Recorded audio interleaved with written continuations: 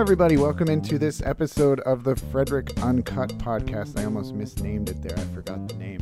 I am here. This is a very special one because I'm with two people who are the best two people in the world, excluding Graham, our producer, who's also the best person in the world. I'm here with Danielle E. Gaines. This is going to be hard to say the names because they're so similar. Danielle E. Gaines. How are you? I'm great. That's good. And also Danielle Singh. Hello. How are you? I'm good, thanks. Danielle Phoenix Singh, I believe. Yes. Correct? Yes. So when we'll get to Phoenix. I'm interested in Phoenix in a minute or two. But you are, we should tell people, the executive director of Spire Arts. Yes. Okay. And you've been in that position how long now? 5 months now. 5 months. 5 long months or 5 short months? 5 busy months. Honeymoon period still or no? Yes, definitely honeymoon period. Yes. We always like to get some background before we jump into a lot of this stuff. So if you could tell us a little bit about where you grew up and how you ended up coming to Frederick, Maryland. Sure. So I grew up in India. I was born in the northern town, village really, called Warangal, and I was there about 6 years.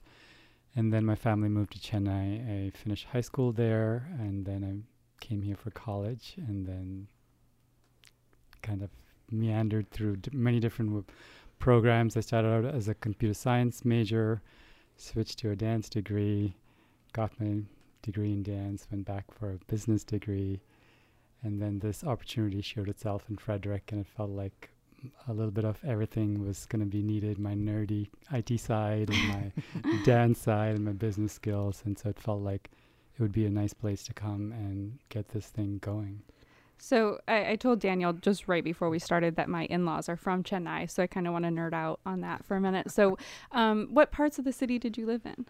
So I lived in an area called Annanagar in Chennai. Yes. Okay. So that's where I kind of lived and grew up.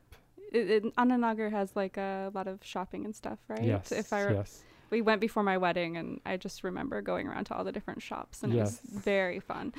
And then I went to the Madras Christian College High School there in Chit, but it's a little close by. But okay. Yeah. So. And what was life in India like for you? Did you enjoy it, or? So I think India is a land of contrasts, and so I think my life is also like that. The focus was really definitely getting out of the lower middle class structure that our family was in, and my family was really focused on getting me the best education I can get to like get up one rung on that ladder. So education was a focus, and there was a lot of pressure for that, which also meant that there wasn't a lot of chance to engage in other activities like the arts. I remember like my first exposure or a moment of clarity about the arts when I read the poem Daffodils by Shelley, and also when I read the monologue in Merchant of Venice by Shakespeare. So there were small sparks like that felt like there's something here, but I just couldn't take my eyes off the computer science program. And in India, you're tracked by the time you're in 9th grade. You have to figure out which degree you're going to do in college. So from 9th grade, yes. So from 9th to 12th grade, I had to focus on getting my computer science classes in, and so I didn't have a lot of free time. So that's kind of where things were left off.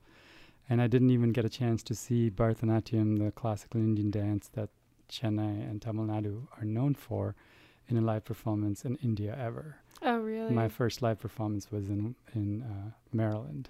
At the University of Maryland? Is that No, I was working as a janitor at Rockville High, and I had to work a weekend, and I found out that there was a dance performance, and I saw an Indian dance performance as a janitor. Very common, like in the American Indian culture, to like rent out a school auditorium for your Bharatanatyam. We just had one of my sister-in-laws last year, and I think we did it at a Jewish center though, in California. So. But everyone comes, and they're like, I assume there were like hundreds of people there. It was a big festive thing for that family. Yeah, other than the marriage, they say that's like the biggest thing families do. So it's pretty involved. And so did you know right then that you wanted to connect more with arts, or? So I felt like that was a moment I felt like I could afford it, and I could I was working, I could pay for the classes. The pressure wasn't so much to get the degree the way it was in India, where my parents were paying for my education, and I felt like I had to like do good by then.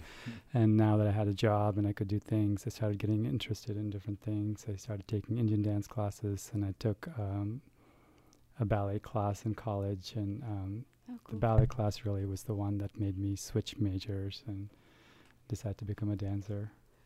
Yeah. Did you always know you wanted to leave India? Yes. I think so my sister got married to an Indian American when I was in about 4th or 5th grade. So we knew there was a possibility. But, life is pretty hard unless you're in the upper class in India. And we were on the lowest rung of the lower classes. And so even if I had graduated with a bachelor's, I probably would be a clerk or something like that. It's really hard to move up there. So as soon as my sister got married, we had this option, and I just definitely wanted to come over as soon as I could. And I also didn't quite know about my sexuality as I was growing up, but I'm a gay man now, and I think there was something about that also that was awakening itself when I was in high school, and just definitely wanting to get out of Dodge, as quickly as I can. I went to a Christian high school, and we had prayers in the morning, prayers in the evening, Bible study on Wednesdays, choir practice on Saturdays, and 2 church services on Sundays. And, as a little gay boy in a very conservative town who didn't know he was gay yet, so the U.S. had lots of options for me. It felt like I could be gay, I could be an artist, I could experience being an Indian in a way I couldn't in India itself, so there were just all these opportunities for me. So I was waiting for it to happen. Was it always Washington, D.C. in that area that you wanted to come? Again, that was just like a fate thing. My sister lived in Maryland, and since we were moving here, we didn't know a lot of other places, so it just ended up being that we came here.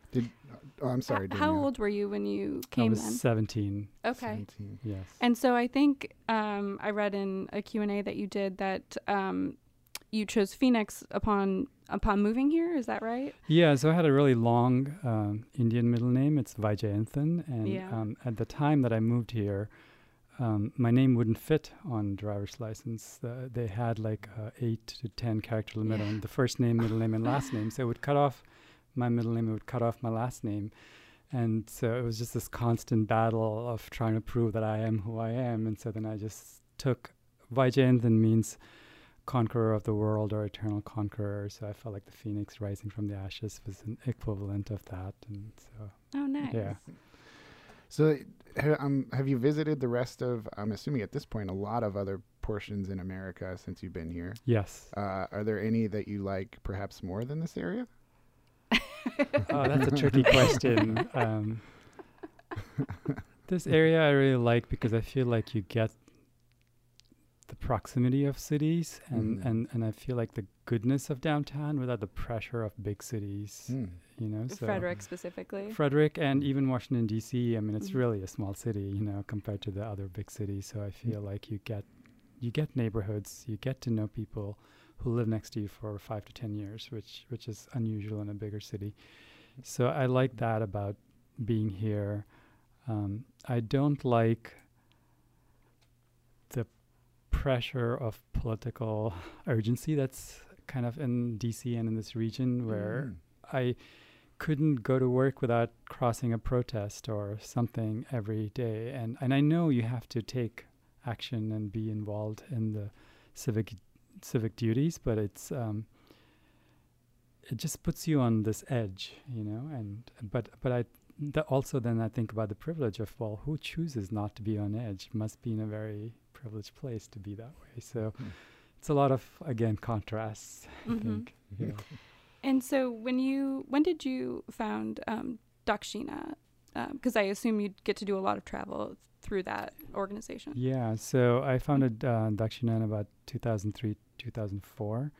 I had just finished my MFA at University of Maryland. The MFA was very focused on modern dance, and I was still involved in classical Indian dance. And I was like, well, what if you put the two together?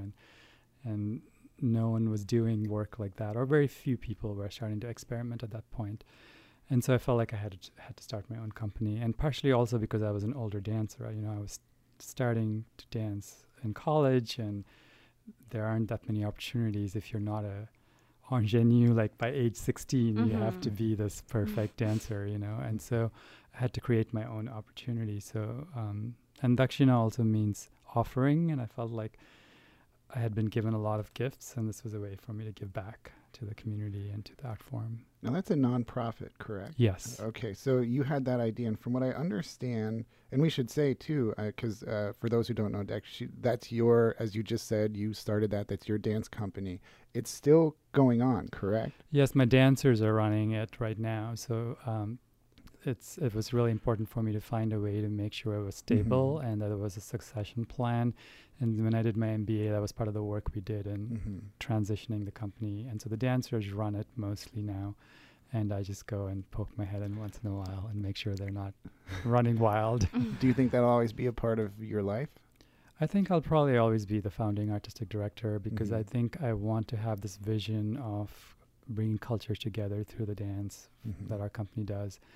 And we also have a strong focus on social justice issues. And I also want to be able to, at some point, hand this company over to a choreographer of color, because as I'm sitting here now in my executive director seat and looking for companies to present in Frederick, it is so hard to find a company that's over 5 or 6 years that's been managed and run by a woman or a choreographer of color.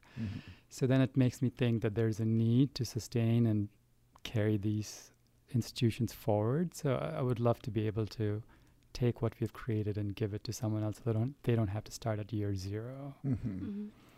And your troupe does include, though, people of all races and backgrounds, right? Yes. That's kind of one of the things about it. We do. We have some classically trained Indian dancers from India, and then I train my dancers for a long time, and the company brings in guest choreographers from India and around the U.S. to train them, so they're from all backgrounds.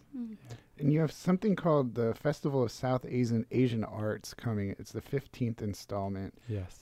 Is this one of the bigger events that the company puts on or is involved with? Yeah, so the company does this once a year, and so this is one of the bigger festivals we do each year. And it's in D.C.? It's in D.C., yeah.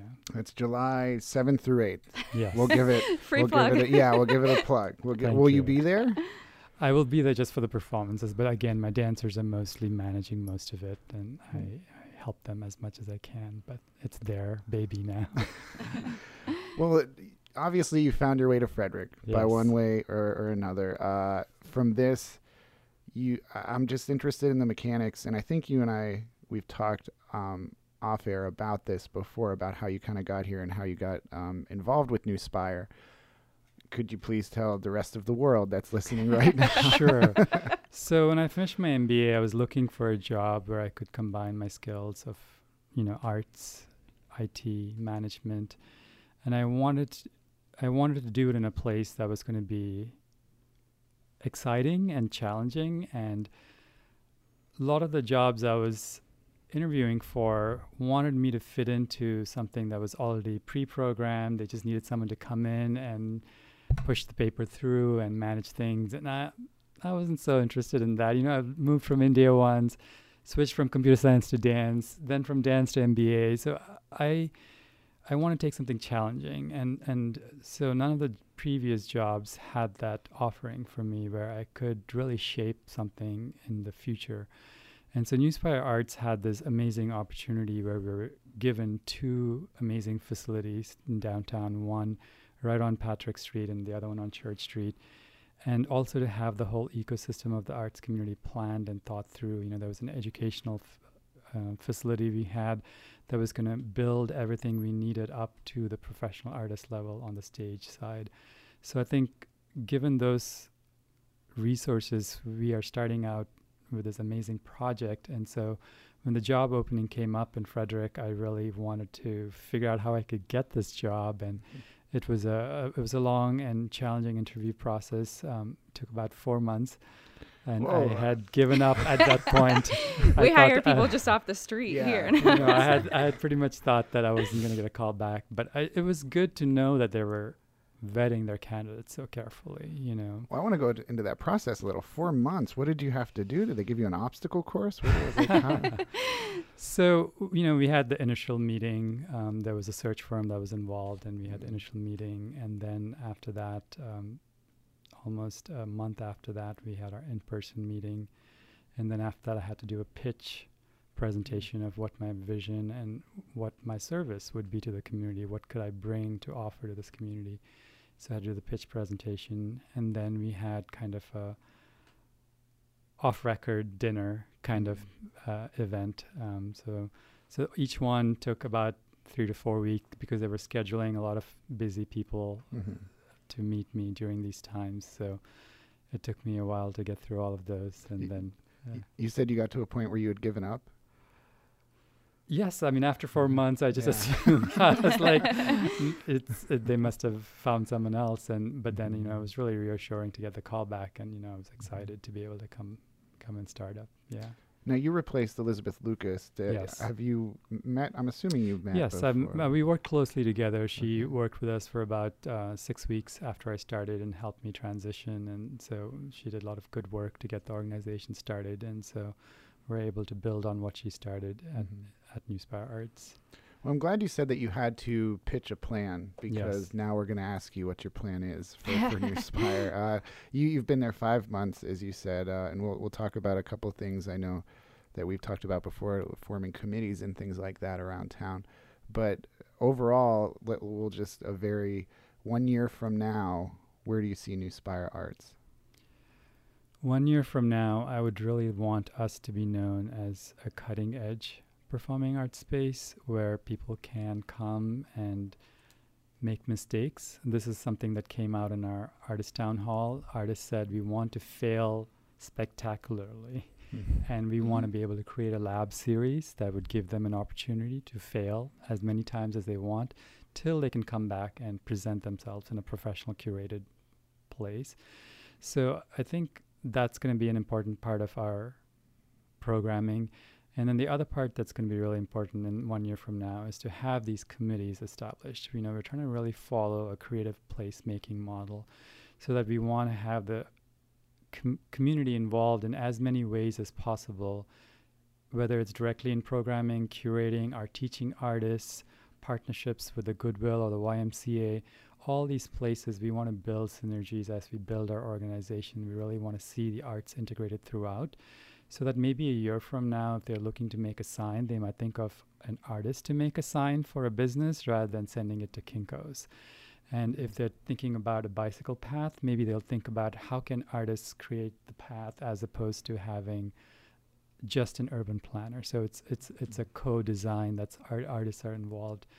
And so we're really thinking about how we can infiltrate and subvert and take over as many places of the city and county as we can with the arts. Do you think Frederick is an arts town, or it's on its way to be? I think it's on its way to being there. I think it's definitely known for its food and antiques and breweries and wineries, and I think it's definitely on the way to being an arts town. Visual arts are really well represented in Frederick, and I think the performing arts can now step up and meet that growing need. In every artist town hall we've had, people have said we need theater that's a mid-sized theater to be able to do the kind of work we want to do. So I think the artists are ready, and I think the community is ready. So now it's seems like the perfect storm, really, to have all the pieces come online at the time that it's coming online. I'm glad you said that, because that brings me to a quote that you gave this very newspaper in January. You said, and this was in relation to New Spire Stages, you said they hope to have the construction done by August. We'll have a soft opening sometime in September. You said this in January. It is June 13th that we tape this. How is that coming? So we're a few months behind now. So we hope to finish construction by November, and we're still planning on opening in January. We've signed our artist contract, so I'm not at liberty to tell you who the artists are just yet. Why not? We can break news. But in a week, maybe I can. We'll have you back on. Yes. But we're hoping to open January 17th to the 21st of 2019, Martin Luther King weekend. Oh, okay. Yeah. go ahead. And so would you have like a diverse group of artists planned for that? Yes, we'll have local, regional, and national artists.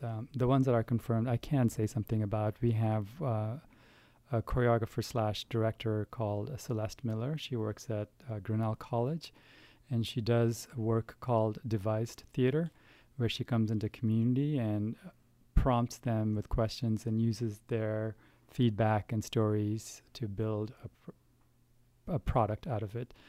And so she's going to use the prompt Strangers in a Strange Land as a way to start this work. And she's going to be working with Frederick-based dancers and actors to create this work.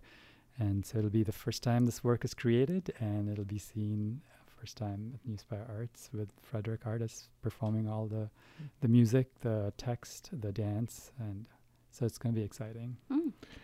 People might be a little confused. What is the difference, if there is a difference, between New Spire Arts and New Spire Stages? So I think New Spire Arts is the umbrella that has two facilities, New Spire Stages, where the theater is housed, and New Spire Studios, where the classrooms and the educational programs are housed. So New Spire Arts is the umbrella, New Spire Stages for professional presenting, and New Spire Studios for the educational programs. And speaking of the educational programs, this was something, you said, quote, I think right now our biggest focus is the education program. I was over there last week, right? I think I was, and I saw a whole lot of kids. There were a lot of kids running around, and they can be a handful. How has the summer gone thus far with classes and things like that? Classes are going well. I mean, we're where we need to be for a 1-year-old organization. I mean, we would love to have 1,000 more kids in there because the building is 24,000 square feet, and our goal is to activate all 3 levels of that building as capacity grows. Our summer camp registration is about 185 right now, and that's pretty considerable given that we're just a 1-year-old organization. And our partnerships with the YMCA is really helpful because they're able to find ways to build arts into their after-school activity. So it's not just about coming and doing a 45-minute activity, but it's connected to their lesson plans and tutoring so that the students are getting more than just arts activity.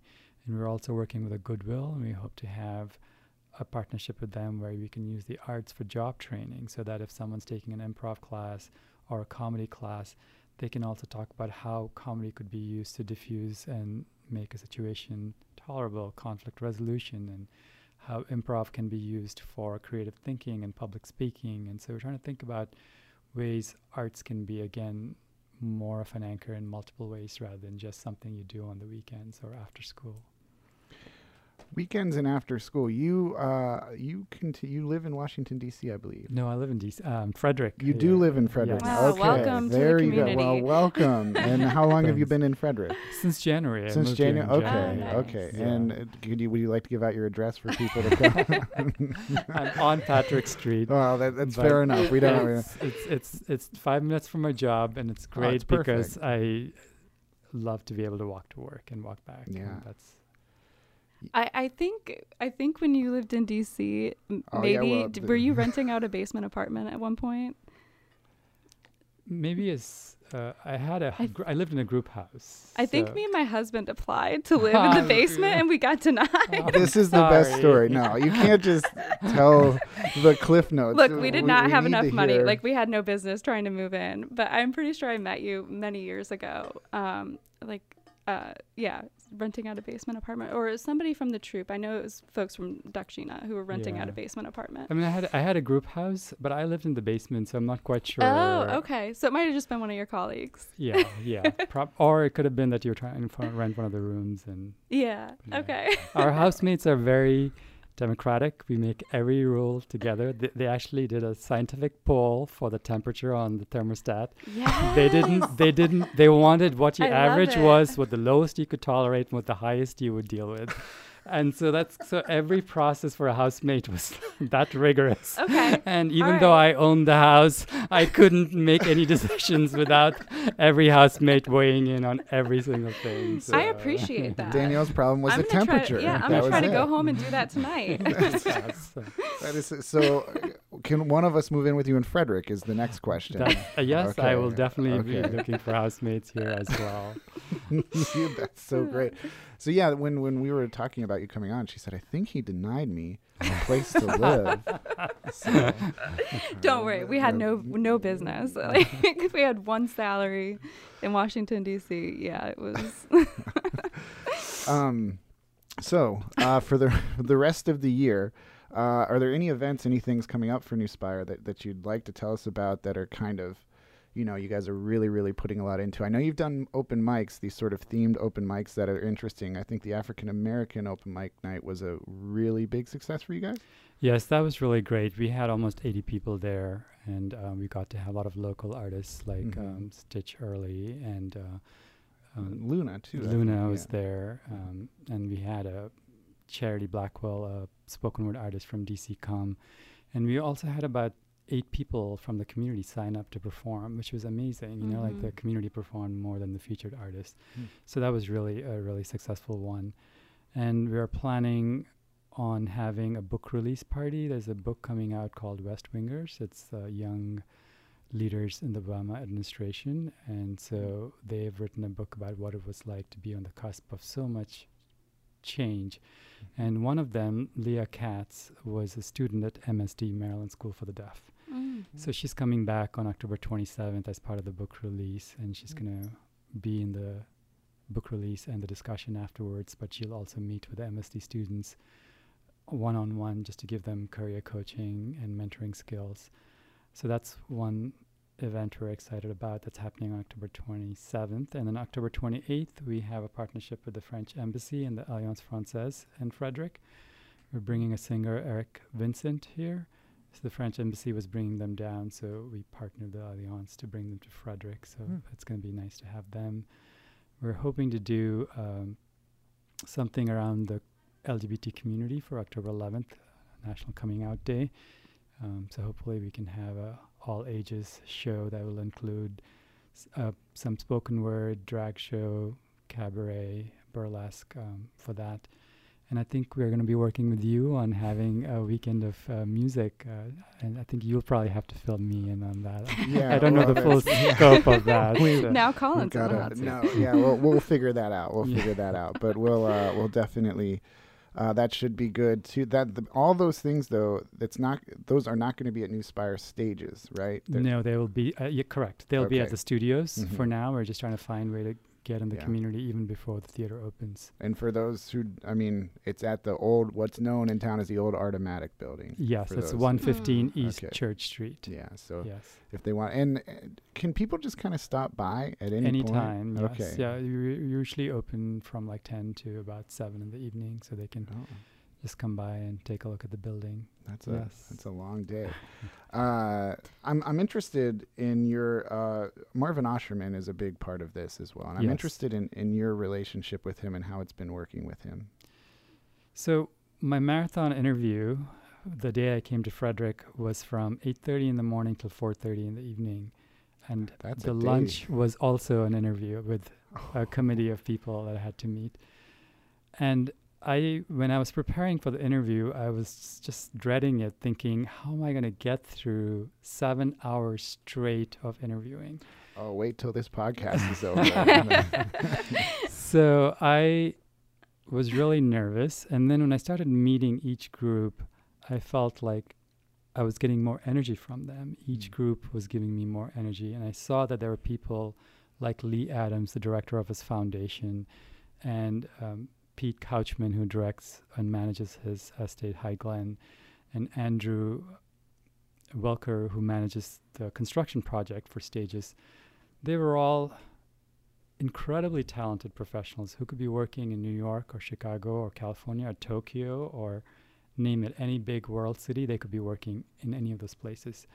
But they were here and working with Marvin, and I felt like there's something he's giving them in terms of mentoring that no one else has been able to be able to recruit and retain talent of such high caliber. And so my last portion of the interview was kind of a wrap up with him. And he said, well, what do you think you need to make this project a success? And I said, I want these 3 people from your team to help me get started, because I see how much you rely on them, and I see how smart they are. And he's been really at the forefront of philanthropy, and so that's exactly what he's done. He's given me his lead management team to get New Spire Arts off the ground. So Lee Adams from the Arshman Family Foundation is going to be helping us for the next 3 years in a managerial and consulting capacity. Pete Couchman is going to be helping us as a fundraiser and interim director, and as many other hats as we can throw at him while he's helping us get us off the ground. And Andrew has been managing our projects. So we've really found this perfect fit of philanthropy, business, and the arts communities working together. And he expects a lot. Marvin is a visionary. He looks at a hillside and he sees a community that he can develop there in 15 years from now. And so you have to be able to move at his speed and be able to visualize that and make it happen. And so I think it's exciting and it's challenging. And there are days when I think, oh, I wish I had like 6 more arms, or I could clone myself 5 more times. But he never challenges me more than what I can do. And he's always there when I go back and say, I need help to get this last bit done. And so I think as challenging as it is to work for him, I'm growing a lot. And I think it's going to be incredible when we get this whole thing started and off the ground to have his backing, hopefully continued backing. You talked about kind of feeding off the energy of others. What do you do to, keep your creativity alive? I think one of my favorite quotes is, creativity can't be used up. The more you use, the more you have. So how do you do that for yourself? So I write in the mornings. It's like from the artist way. I try to write every morning for about half an hour. Don't make it all the way to half an hour every morning, but I try to get at least 2 pages in so that it might be 15, 20 minutes. I walk a lot. I try to walk at least for about an hour a day. So anytime I have a business meeting call, I put my headsets on and get down on the creek and walk up and down. And I really find that walking and being in nature is wonderful. And that's amazing in Frederick, that you can be downtown and then be on the creek and then be on this amazing walk without any distraction. I listen to a lot of music and I read a lot. I have about 6 unfinished books lying by my bedside that I go back and forth and dabble in as I get time to do that. And then to manage my fidgeting, I crochet. Oh my goodness. So I need Not what I thought was going to come. I am quite fidgety and I pace a lot when I'm nervous. And so walking kind of gets the pacing out of me.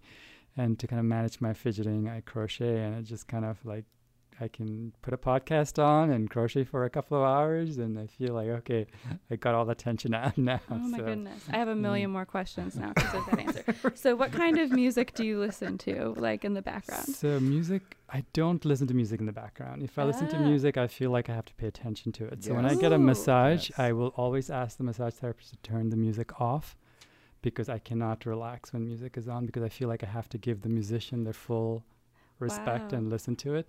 So always, and the massage therapist is always annoyed that I make them have to work in silence for an hour. But I feel like if I'm there, I can't listen to music and not have my mind trying to like connect to the music. So I always listen to music as an activity. So I listen to music all across the genres,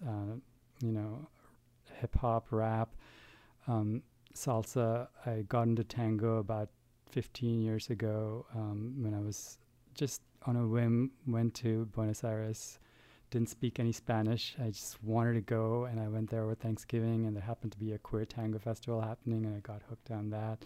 So I listened to tango music and salsa music a lot. And Bollywood is like my go-to. Yes. It's like my sugar, What is your favorite Bollywood song?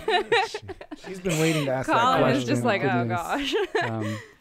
There's an old song by Sharmila Tagore. She's not singing it. She's the actress in the movie, and Dharmendra. And it's a song, Kuch Dil Ne Kaha, Kuch Bhi To Nahi. It's like the heart said something, but it's really nothing.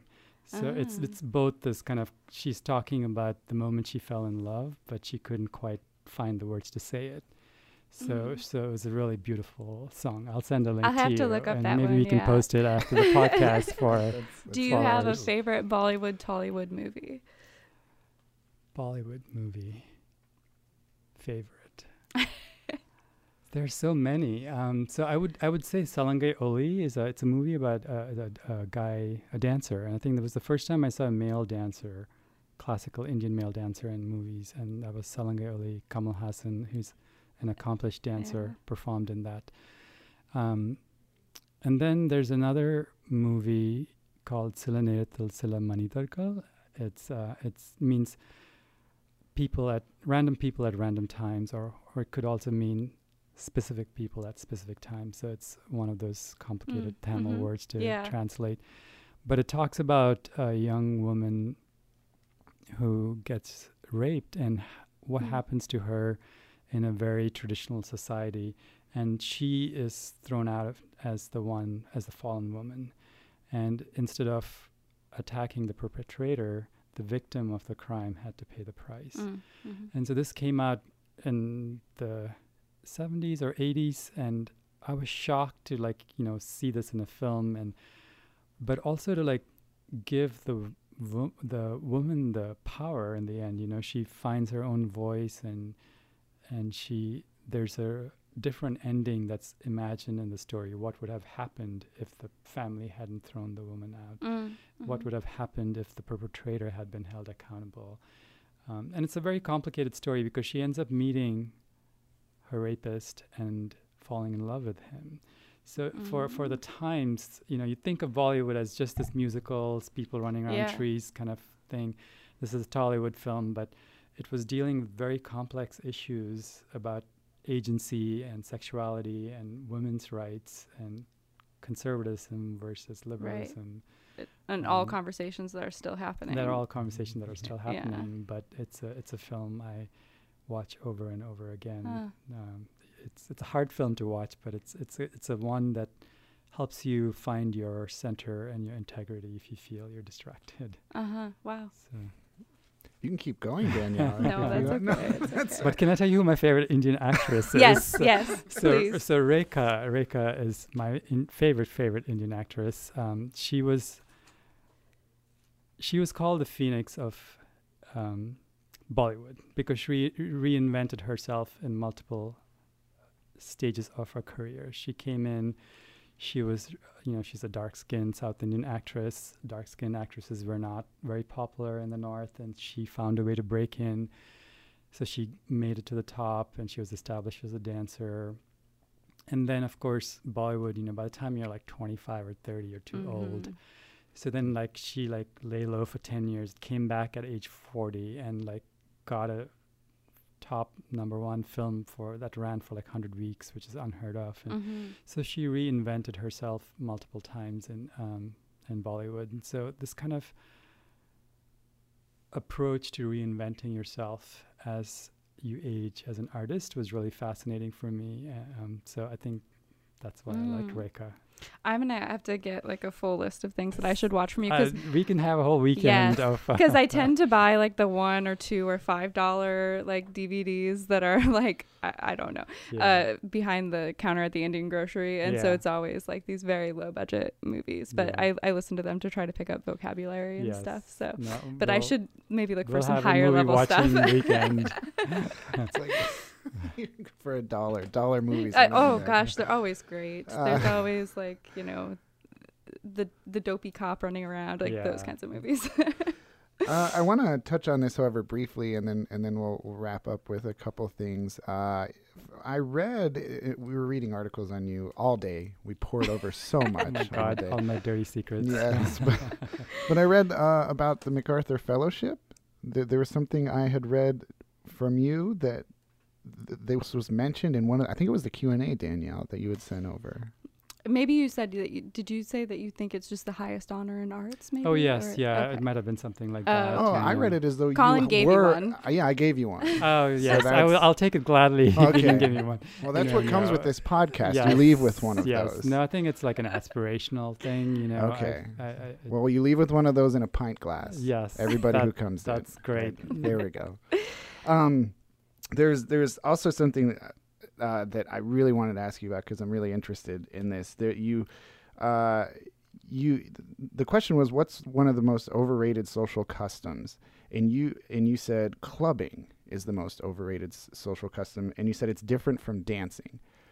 So what's the difference? Which do you prefer? It sounds like you prefer dancing over clubbing. Yes, I prefer dancing over clubbing. And I feel like, I was going to the clubs in DC in the 90s and even early 2000s. And dance was very social. You went dancing. And I find that now people can't dance if they're not drunk, which is kind of a sad thing to see. I know that there was always... you needed some social lubrication, fine. But